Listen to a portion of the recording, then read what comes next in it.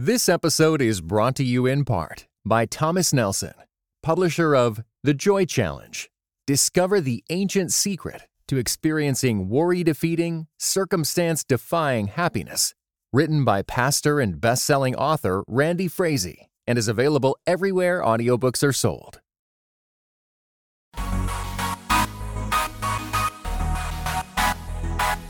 Dynamic voices for a diverse church. This is Pass the Mic. Greetings and God bless. Welcome to another episode of Pass the Mic, Dynamic Voices for a Diverse Church, powered by The Witness, a Black Christian collective. I'm your host, Tyler Burns. You can follow me on Twitter at Burns23. Follow at your own risk.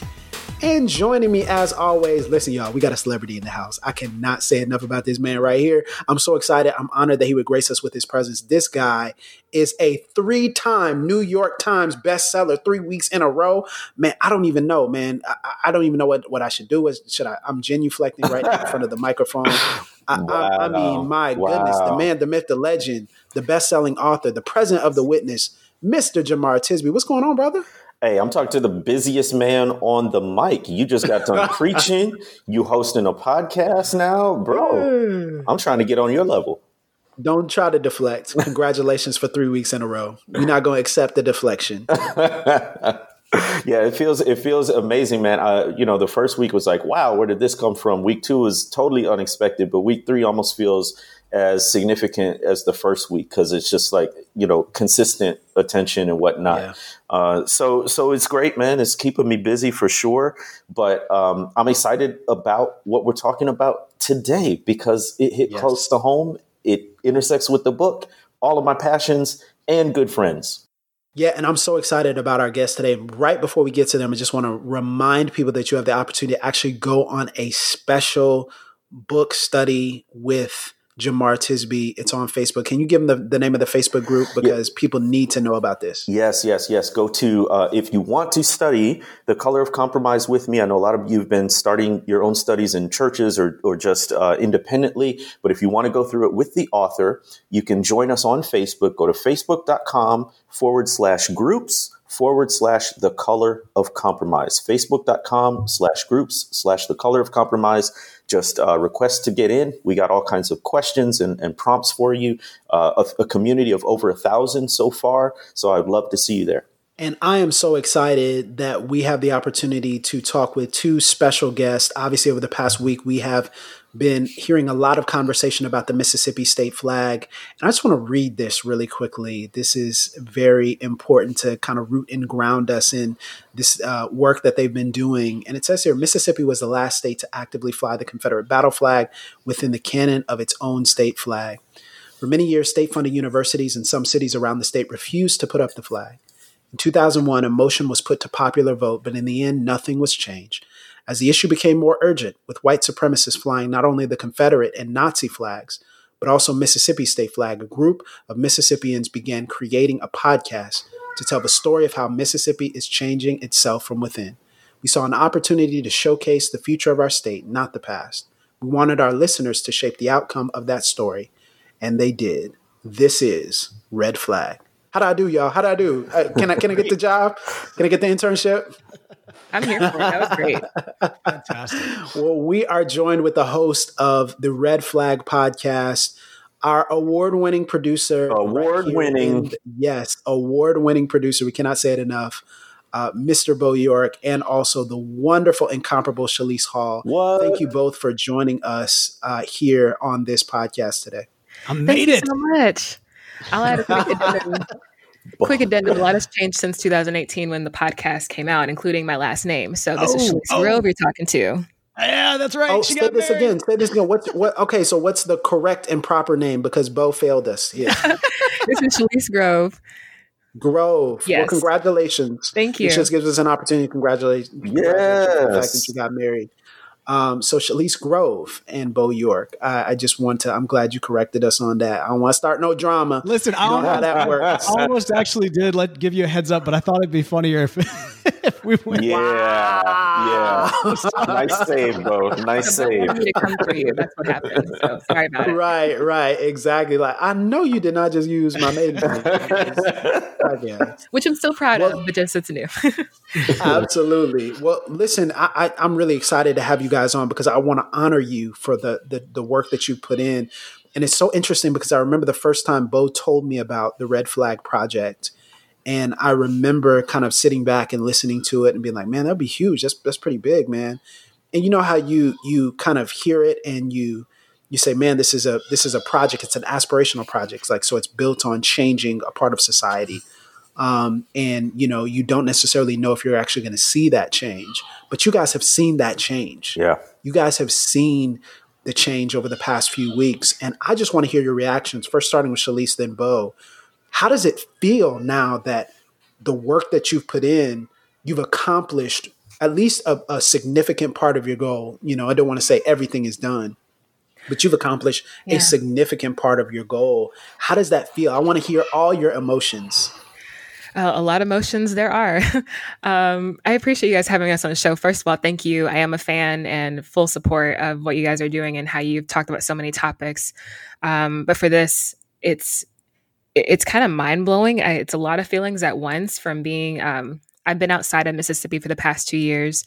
I've been in DC and I'm actually coming to you right now from Michigan, where I am originally from.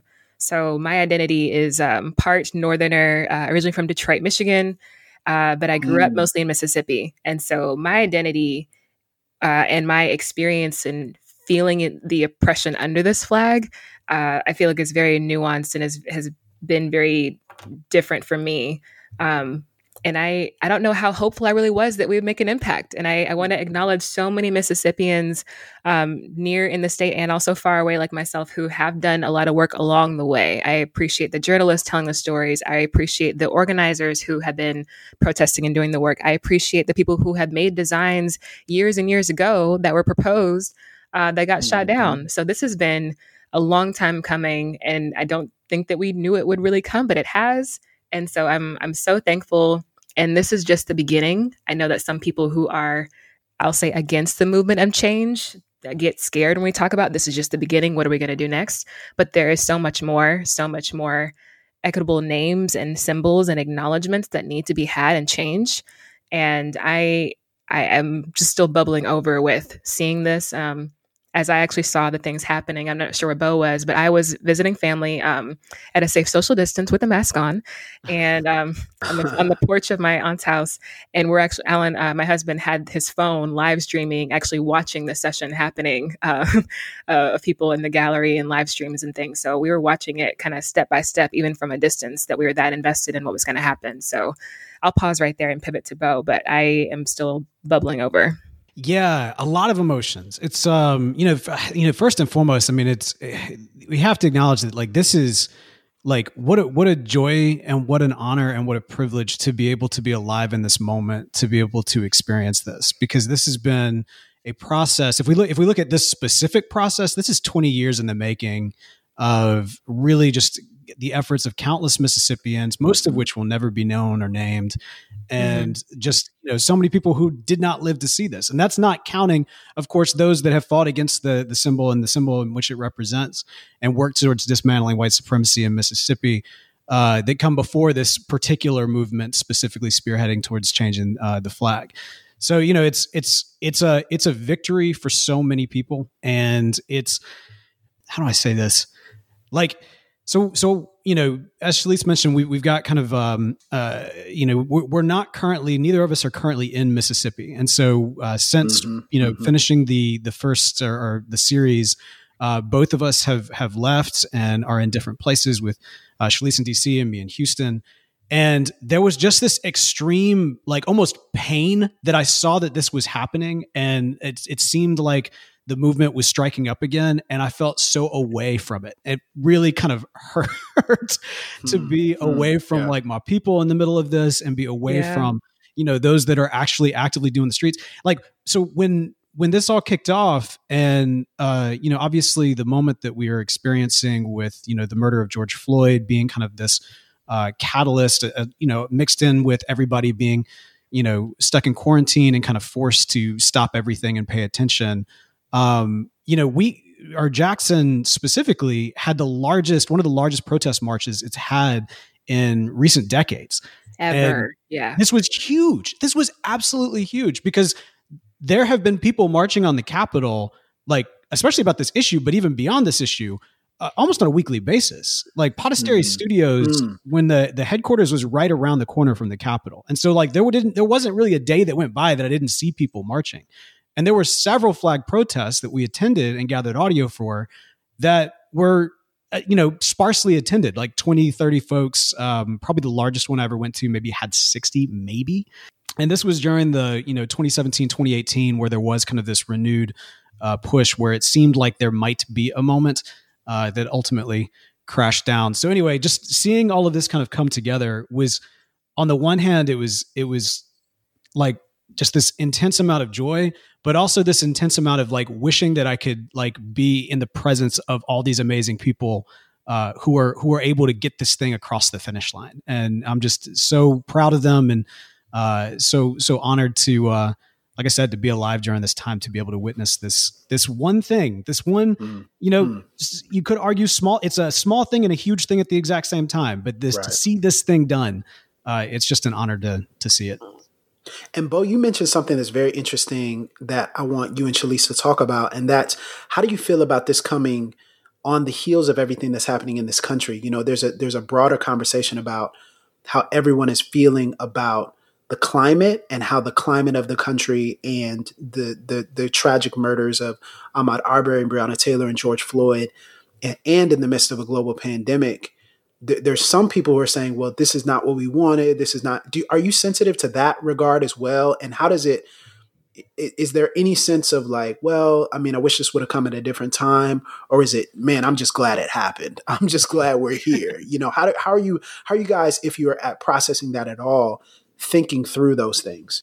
I'll say the first thing that comes to my mind is apply pressure. And that's what kept happening through so many different systems and people who were invested in this work, and for the flag to come down. I think it's terribly sad, yet so Mississippi, that it had to happen in the middle of a pandemic after a national murder under this particular president. After so many things have happened, it took, for people who are following the story, it took two major sports networks to commit their support. It took it took a number of industry and economic financial support. There was leaders of banks and of Sanderson Farms. There's a plant located in Mississippi as well that also said that if they don't back this behind taking down the flag, then they would get involved, or they would also take away their stock in Mississippi. Like it took all these different things, including a protest. It's frustrating that it took all that. But I still think that there's a collective sigh of relief that, wow, we did it. I was thinking, and I think this was the same day. I think it was June 6th. Our governor, the Mississippi governor, was kind of sharing a sense of solidarity, or attempting to share a sense of solidarity. Attempting to. Yeah, with right. Yep. I know what you're talking about. Yeah, and just saying like, oh, I'm with you, protesters, and yes, we need to dismantle white supremacy. Or I mean, obviously, he didn't use those exact languages, but I think that's what he was trying to communicate. And I remember it was the exact same day that like the Washington Redskins also kind of posted something in that same regard. And I think it's notable, by the way, that as we're recording, the big talk of Twitter right now is the push for the Washington Redskins to change their name, which I guarantee is going to happen. Yeah, it's going to happen. Yeah, I've been watching that. Look, if we can take down our flag, basically, yes, come on, man. Yeah, come any on. of these names and symbols can be updated, changed, and put to rest. But anyway, so he posted this thing out, and I remember very specifically thinking like, dude, like, it's kind of hard to pay attention to you when you're flying the flag of white supremacy. Like you can't show, it's really, really difficult to try to show solidarity in that moment. And so as people were marching and as there was kind of this call to action, I do remember thinking like, okay, we're here again. Because we've been here before. There has been national tragedy. there has been something horrible. There has been a victim of police brutality. There have been a, quote unquote racial incident in America that has caused the people of Mississippi to pause and have to reflect on their flag. That's not new. That's not new. Now we're in kind of this moment where we've reached this boiling point, where we've reached this critical mass where things are different in this moment than they have been in the past. And I think that's crucial towards getting anything done. But it's not like we haven't necessarily, we've been sort of here before. And so at first, I was a little bit like, okay, good. I'm seeing some talk about this coming up again. And I'm seeing a lot of the conversations we were having back in 2018 happening again. And this is encouraging. And I even went to Twitter. I was like, look, we did this series. If it helps while you're trying to convince people of what's going on, by all means, please use it with our blessing, rooting for you. But in my heart of hearts, man, I was thinking y'all, I was already brokenhearted thinking this was not can't take another leg down. Exactly, man. Because in 2018, when we finished up the series, we had finished the series. It was a cliffhanger point a little bit. Exactly. We essentially had a 2-part finale we wanted to tell, but the 3 bills that were being considered all died in committee. And I mean, just personally, I think this is true of both of us, but I was at this place where I was defeated, and I just did not have the energy to end on an even more depressing note than the cliffhanger that we had already left things with. I agree. And I'm glad that we did pause it because not only we could not have foreseen the future by any means, but I'm glad that we did, because I think that was the same feeling that Mississippians had as well, for whoever was listening to the podcast, of that we don't want this to end like this. We're going to keep fighting. And so I hope that's what, I'm looking back now, I don't think that's what we felt, but I'm glad that's what happened, because that pause left time for us to switch around our position and for other people to readjust the strategy of, this isn't going to work this way. It's got to come some kind of way. Let's figure this out and let's wait. Yeah, everybody that we talked to consistently said, if this is everybody's saying, I don't think this is going to happen, but if it does ever happen, there's going to be another national tragedy. Basically, there has to be a human life sacrifice to make this happen. Yeah, and that gets back to Shalisa's point of it's frustrating that it took all this. And then, Bo, you said, this is a process that's been at least 20 years in the making. I think the first bill to change it in modern times was 1988, so even further back. And I want to dig into the weeds a little bit here, but it's going to connect because it speaks to our legislative process. It speaks to specifically voting and the way that falls along party lines and racial lines.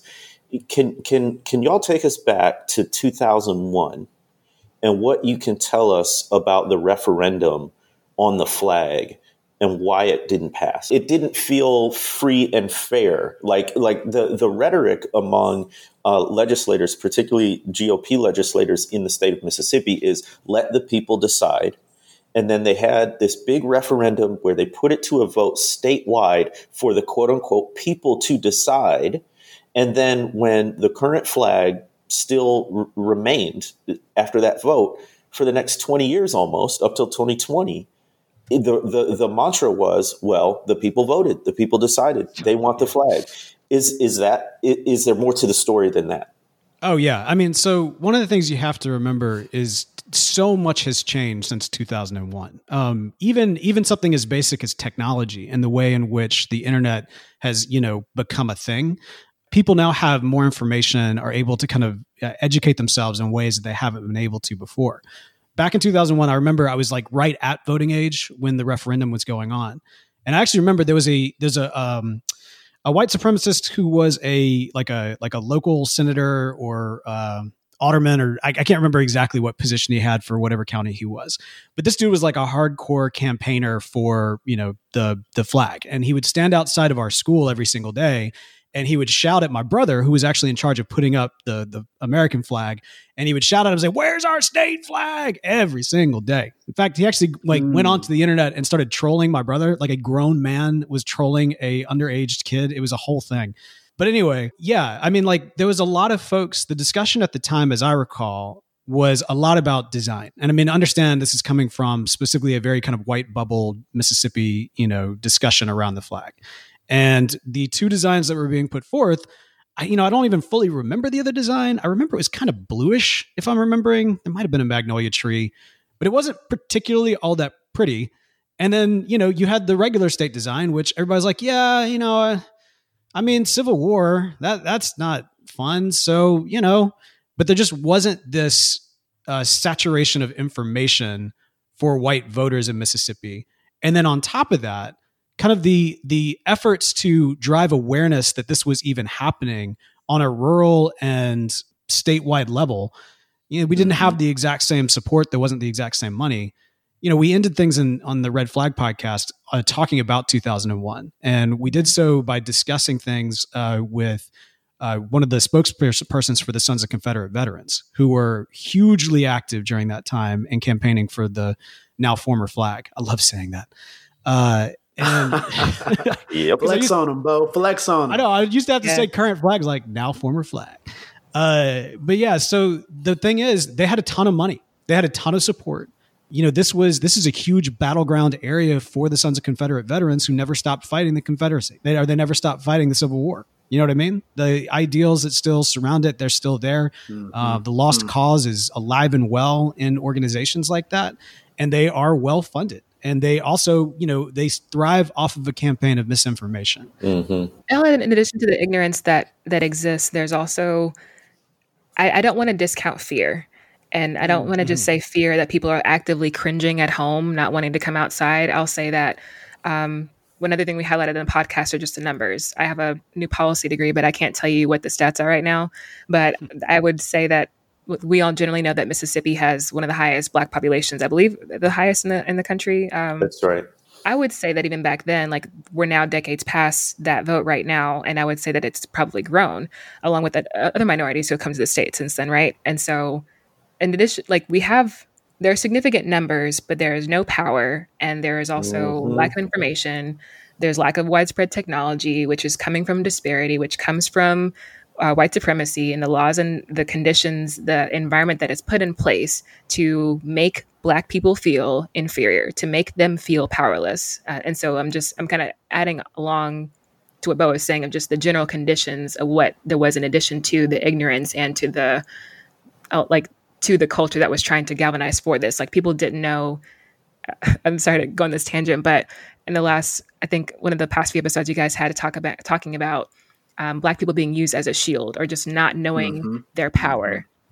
And it frustrates me so much that I have had to remind myself and that Black people have also had to remind themselves of what power and what influence they have, what economic backing that we do have to leverage in these kind of scenarios, but just that was not capitalized at the time in a way that could win this fight then.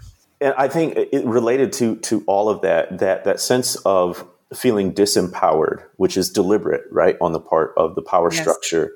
It also leads to a sense of futility. I can remember so many conversations with Black people in Mississippi where I would just ask, like informal polling, what do you think of the flag? And I was surprised. I grew up in the Midwest. I grew up in the Chicagoland area, and I study history. So I'm coming at it from that angle, like it's an outright racist, white supremacist symbol. But I was often surprised that Black people gave essentially the verbal equivalent of a shrug. It's not that they loved the flag, but it wasn't something that they were like really passionate and needs to come down like yesterday. Obviously, that's not everyone, but I think part of that sense was feeling like, well, what's the use? What is it? It's so hard to vote. It's so hard to make my voice known. It's so hard to push for change. We've seen so many attempts at this and it hasn't worked. And so, again, that feeling of futility, which gets to, why now then? Exactly. We were just maybe 2 or 3 years, I think maybe 2 years in Mississippi and when that vote happened.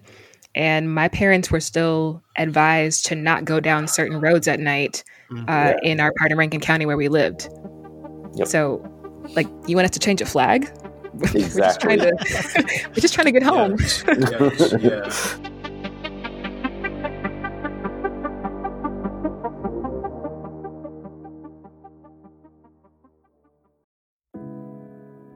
This episode is brought to you in part by Pittsburgh Theological Seminary. Pittsburgh Theological Seminary students are grounded in faith and formed in community.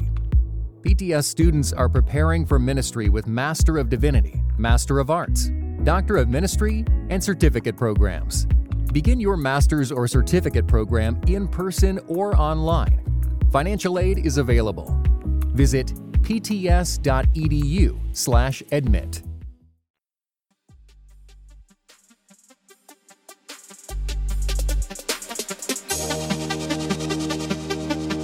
So my question is this a victory over white supremacy? Or perhaps to what extent is it a victory over white supremacy? You know, we still need to have those conversations probably in certain parts, not just the Mississippi, of the country. Don't go down that road if you're Black at night, or go into that bar or whatever it might be. There's still so much heavy lifting left to do. And so is this a victory over white supremacy? To what extent is it? What do you think, Bo?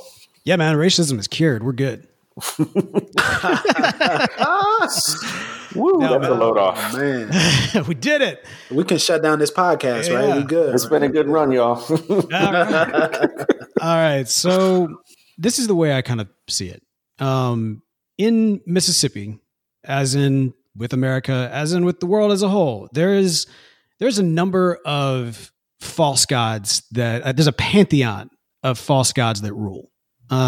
White supremacy is a big one. And the altars of white supremacy don't come knocking down like easy. So is this a victory? I mean, yes. Is this the victory? Not by a long shot. I think it strikes a significant blow when you take down, there's something that means when you take down A losing battle flag. A losing battle flag. Although again, you know, this is the weird thing about it, Schlise. Like, yeah, they lost the Civil War, but again, the mindset that drove the Confederacy still rules in the South, you know, and still rules in America. If we're being totally honest, we can talk about that later. But you know, so I think that there is definitely ground that's gained, but it's much more of a symbolic ground than a functional ground. And so that's why, you know, as Schlise said before, this is really just the beginning, and it's an important beginning. It won't be the slippery slope that we keep on hearing about. Oh, where that slope, that slippery. This is it's a good start to literally plant your flag and begin the work. I want to add too that I've been particularly watching a lot of Rocky films. My husband and I have gone through the entire Rocky series in quarantine. Like great time we've had. But I want to say that this is not the victory, but this is surely an uppercut and a broken rib to supremacy in Mississippi in particular. Wow. So it is symbolic. Like it is just as much. I mean, I live in DC where Muriel Bowser, the mayor, was the first one to put Black Lives Matter on the street. Yeah. And so this is basically like, this is the Mississippi equivalent that was state mandated for decades and decades, like also for the past 100 years or so, but also which happened years after the war, which you learn if you listen to Red Flag Podcast. Yeah, it was years after the war ended when this was used as a symbol of tyranny and oppression over Black people and intimidation. The Confederate monuments went up far, far long after the war was over. People were calling themselves veterans. And I remember when I was younger, I was thinking, oh, you fought in whatever war, so-and-so. So did my granddad. Like, no, they fought in he's a Confederate veteran. I'm like, oh, okay, cool. All right, bye. Like, very different. But this is surely a symbolic thing that has definitely had strongholds because it's tied to the political power. And so I think that's different for this fight because it is a political victory, which is something that the Black and brown, disenfranchised, poor, rural, et cetera, of Mississippi have historically not had. So that's why I think this one is particularly different, because though it's a symbolic thing that was taken down, it took this systemic political power to do it. And that hasn't happened in a long time. No, that's very helpful for my processing, because zooming in and kind of flying in and listening to some of the proceedings and how they got to this decision, it kind of made me feel like there's so much underneath the surface in Mississippi that I didn't know. And even some of the language that was used and some of the characterizations, I was kind of looking and I was like, what's going on here? And this seems like there's a story beneath the story. And as there is in every community, what do you think about what this says about the legislature and about the climate? Because there was obviously some other things that were added in. So, now the next flag must have, In God We Trust and all that language. And so like Like, what do you think this means for the future as far as the ways in which white supremacy kind of evolves and the way racism and systemic racism and, I guess sort of white normativity, even in our expression, like evolves and changes forms now moving forward, not just in Mississippi, but in all of the South? Because I'm watching this as a native Southerner, as someone who lives in the South. And I'm saying this has ripple effects for us in our community. Like, this has North Florida ripple effects, because if Mississippi can change their state flag, that Confederate monument downtown can come down. But what does that mean about the future of white supremacy? And what does that mean about how it's packaged? And either of you can jump in on that. Just to make the comparison really quick to the Confederate monuments, because I mean, there's a similarity, but also a difference, which is that you can organize and get some folks together and go and rent a crane and tear down a statue overnight and force the city to have to put it back up, and which most cities, they're not going to. Whereas with something like a state flag, you can rip it down, but there's hundreds of them all over the state, and it becomes a bit of a thing. Yes. So there's the legislative process that is you're forced, like literally forced to have to go through. I think really kind of communicates, or what we got here is something that can, and Shalisa and I differ a little bit on this, because I could be wrong, but I think that we may see, if we kind of do an autopsy of the last 2 weeks, what we may actually have is a process, a model that can be applied nationally. Maybe not nationally on a national scale, but in local communities all across the country. Because a lot of what we've seen this past couple of weeks have been done before. We've had businesses and business leaders go to the newspaper and say, hey, this is bad for business. We really need to change that. And that's something, as you go back and you listen to the discussions and the debates and everything else from the House and from the Senate in Mississippi, they're all talking about the economic impact. The Republicans are all talking about the economic impact. But the reality is that that's been discussed. There's nothing new about this time around where that was the case. Some major CEOs, some major GOP donors have expressed that this needs to happen. That happened this last 2 weeks. That's happened in years previous. The thing that changed this time around, and this is where I could be very naive, but I think that this is where there could be a model.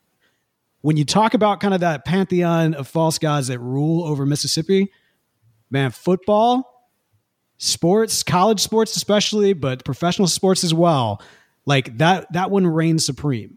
The moment I saw that the SEC was putting pressure on the state was like, that was my Churchill moment. I was like, victory, baby. This is it. This is it right here. And let me be clear. It wasn't the SEC that was putting the pressure on the state that made this happen. It was the players putting the pressure on the SEC because they've got so much power, but they keep on getting like pressed down. Can I say sports is racist? I probably can't say that, but I want to. No, man, go off. It's true though. The plantation is the size of a bowl and it sits a lot of people. They want you to shut up and get back in the field, but you've got all the power. The players have all the power. Yo, Bo just floated right there. Look at that. Look at that. Yeah. I need to be full disclosure. I'm not a sports guy, so it hurts me nothing to talk, to like go into like criticize like ESPN to SEC and the structure that is like, the sports athletics machine in America. But the reality is right now, and I get it. Look at Kaepernick. He was like the sacrifice, right? And so it's like, see, you talk up, we will cast you out. But the reality is if everybody talks up, and especially right now when the COVID's going on, like, I mean, don't get me wrong, there is risk. I don't want to downplay that. But like, there is strength in numbers and there is power in putting the pressure. Because I'm telling you, man, like professional sports, college sports, especially in America, that is one of those like big deities that rule over. So I think this is a model that can apply other places. But again, that's just me. I could be wrong. Yeah. Well, I can somewhat get on board with that point, Bo. When I was talking about earlier about the fact that I hate that we need to be reminded of our power. That's kind of what I was talking about from shout out to the running back from Mississippi State. We appreciate you. And that was the boldest move. But yeah, Black men are, I have this one stat that I pulled so I can sound smart. Black men represent less than 10% of all full-time undergraduate male degree seekers at colleges at each of the Power 5 conferences. So we're talking about Big Ten, SEC. And so like just less than 10%. but think about how much money they make, the networks that showcase their sport, how much money they don't get paid, how much their likeness is put on so many things. Like they don't get paid. This doesn't help them towards their degree. And where are they at when they get injured, when they can't, keep playing the rest of the season? Who's helping them really to finish their degree, to be successful, like helping them become whole human beings? Like it's just a show. It's just, that is really frustrating to me. That students, like particularly Black men and Black women, don't have the agency, or don't feel that they have agency because they're confined in the system. And just to amplify that point, as we're recording, the number 16 high school basketball player, Makur Maker, I may be mispronouncing that, he just committed to Howard University. To Howard, yeah. Which is an HBCU. Oh, yeah, I saw that, yeah. And he's the first 5-star recruit to commit to an HBCU since ESPN started recording these things in 2007. That's reported by The Undefeated. And he explicitly did it to as a sign, as to embody what y'all are talking about, to say that as athletes, we have so much influence. And if we take our influence to the places that affirm us, like an HBCU, to the places that have been historically underfunded and marginalized systemically, like predominantly Black colleges and institutions, then we bring that attention, we bring that potential revenue, we bring that spotlight to these places. And so it's a power move. It's a risk for him, because going to, one of the top basketball programs, it has a pathway to professional sports and a lot of exposure. And so he's one of the early people who does this. But say that turns into a wave of top recruits going to HBCUs, that's immensely powerful. And that sort of brings us to kind of, I think, the next question and the next step. We've been talking, I think, a lot about power, about agency, about being disempowered. Moving forward, how do we deploy power, both as Black people and perhaps even as just grassroots people across racial and ethnic lines? Where do we go after this flag is down? What's next? One thing I've been particularly excited about is that I think we are in a season of unlearning. There is power in history and knowing it. I'll say that one more time. There is power in history and knowing it. All right. Amen. Just trying to win points with Jamar. Come on. That's right. I'll pay you later. I think that I feel so much more knowledgeable myself, and I feel so much more able to tell someone else what I know when I know it, and when I know where I have come from, what the experiences of things have been like before me, and what caused them to be this way. And so my ideological, optimistic, pie in the sky hope is that there will be a grand unlearning and relearning of true, full, in context, colorful history. I think that will make, I don't want to say all people. I want to lift up particularly Black people like myself, but I do think that it makes all of us better humans to be able to walk through this life and treat people well, but also it will allow us to see the history clearly of what we do and don't deserve in this world for people who let's subscribe to white supremacist ideologies. I think that allows Black people in particular to have more power and to feel like they have agency to change, to organize, to use their dollars wisely, to worship at certain places wisely where they are respected and treated well and listened to. I think just reminding us, knowledge and power in history. I'll just leave that right there and put a pin in it. That's so good. Yeah. Bo, what do you think? So I think I actually just had a conversation earlier today about this very subject. And I really do think that there is so much power in numbers, less so in terms of just showing up and showing out, and more so about the security and agency that you're empowering in the people that you're standing next to. So I think that, again, if we kind of look back to the model of Mississippi over the last couple of weeks here, just the outpouring of people showing up. Yes, there's a moment that we have right now that, on the one hand, It's very frustrating because we're all stuck. Those of us that are privileged enough to be able to quarantine, we're all stuck in quarantine. Fears are up right now because of the increase of the virus, the reality that we're probably leaning more from, I think, Tyler, you've mentioned this on a previous episode, but that this is becoming more of an ice age instead of a blizzard. Right. Yep. This is this is the reality that we're in. And I mean, even leading up to, even just over the last couple of weeks, as demonstrations were going on, as people have been out in the streets, one of the biggest things that's been on my mind is how do we do this? How do we show solidarity? How do we show up in mass droves, but do so in a way that makes sure that we're alive to actually see these victories? Because I mean, man, like this flag came down, y'all. Like we got to see that. We got to see that. Those moments are so powerful and inspiring what comes next. So I think that in order to kind of think through what does come next, we just need to be making sure that we're able to show up, but we're doing so creatively in the reality of the world that we're in. And then beyond that, tear down your professional sports institutions. Yes, I will say that. You saying define professional sports? Hold on. Oh, wow. That's not what I said necessarily. Fund. You said tear it down. Oh, you said tear it down. He did say tear it down. I heard it. Yes, I did. I think there was a hashtag coming in somewhere soon. Right, listen. When we go back through our episodes that we did for Red Flag, the one that everybody always skips, not everybody, but a lot of people always skip, is the one that's called Ole Miss, the Disneyland of the Confederacy. It is one of my favorite episodes that we did as part of Red Flag. It is wonderful. I agree. It's a fantastic episode. We were just talking, we texted back and forth beforehand about that particular episode. I made an ad-lib joke about an actual Disneyland of the Confederacy that had a ride called the Robert E. Wee. No. I still think it's the funniest joke ever captured on air.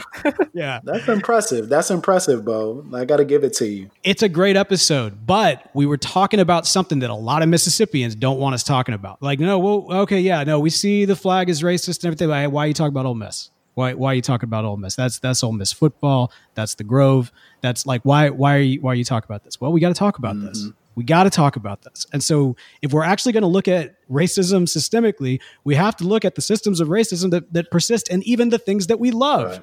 Be it Marvel movies or, professional athletics or college athletics or whatever it may be, because there is deep ingrained racism that exists there and racist structures that exist there. So yeah, there we go. That's my soapbox that I'm going to try to force into this conversation. No, and I think you should tie that into, speaking about Red Flag, like how are you guys, like what's next for the podcast? Like, is this the beginning of now you guys have talked about something historically and talked about something ideologically and it's been taken down. That should give some confidence. Maybe it's another project. How are you going to wrap up this one? What's coming next? That is a confidence builder just yet, but if Bo had his way, just tear down all the sports. I mean, we just go like a history of what's been going on in the South, and nobody would listen. They all know I hate sports, so it's like, No,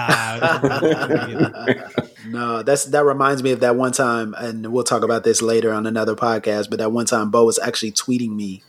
Asking me questions about sports. He was in a sports conversation and he's like, is this person good? Like, and I'm like, nah, he's terrible. It's like, that's like Allen Iverson. People are like, wait, what? Who? No. But I think that, it's been a question that has been asked, like, what comes next for Red Flag? I think right now we are in the process of a kind of a finale, epilogue-esque 2 to 3 episode kind of wrap-up show where we kind of unpack what happened and talk to some of the people, some of the organizers for Black Lives Matter Mississippi, some of the local journalists who've been, following the story since the beginning. And, I actually just wrote kind of a finale, like the final words of the series that I think, without giving it away, hopefully turns the mirror back on those tuning in from outside of Mississippi. Yes, thank you. Because it's lost on nobody that on the day that we took down our flag, the president of the United States was posting out his supporters yelling out white power. Yes. So the reality is like, as much as Mississippi loves to be like the butt of the joke or the representation of everything wrong with America, I mean, as the end song of Red Flag says, welcome to Mississippi. You've been here all along. Woo! That's like that Malcolm X quote, Mississippi is America, man. Like, Truly. If one room in your house is dirty, you got a dirty house, So what happens in Mississippi affects Harlem and affects every city that we're in. So, man, thank y'all so much, even for being on. I've learned so much, even in our conversation, and then also learned so much from your labor. Listen, I just want to encourage people to do something. Support people who are working hard, like working really hard to educate you in a creative way. Don't just consume, but support. So share that. Guys, go subscribe to Red Flag. Yes. Do yourself a favor. All the episodes. It's very important, and it's super high quality. It's just a phenomenal presentation in so many different ways. So we just want to honor y'all. I know a lot of people deserve credit in this moment, but you guys have educated so many people outside of the state of Mississippi. We've also pushed the movement inside the state as well. So Bo York, Shalise Grove, not Hall, but Shalise Grove, thank you so much for what y'all have done. And I just hope people give you guys a flood of support from PTM. This is a PTM approved podcast. Y'all better go do it right. 2 thumbs up. Now. Right now. Subscribe, rate, review. Yes, I appreciate y'all. Hey, thanks so much. Thanks for coming on. Guys. We appreciate you.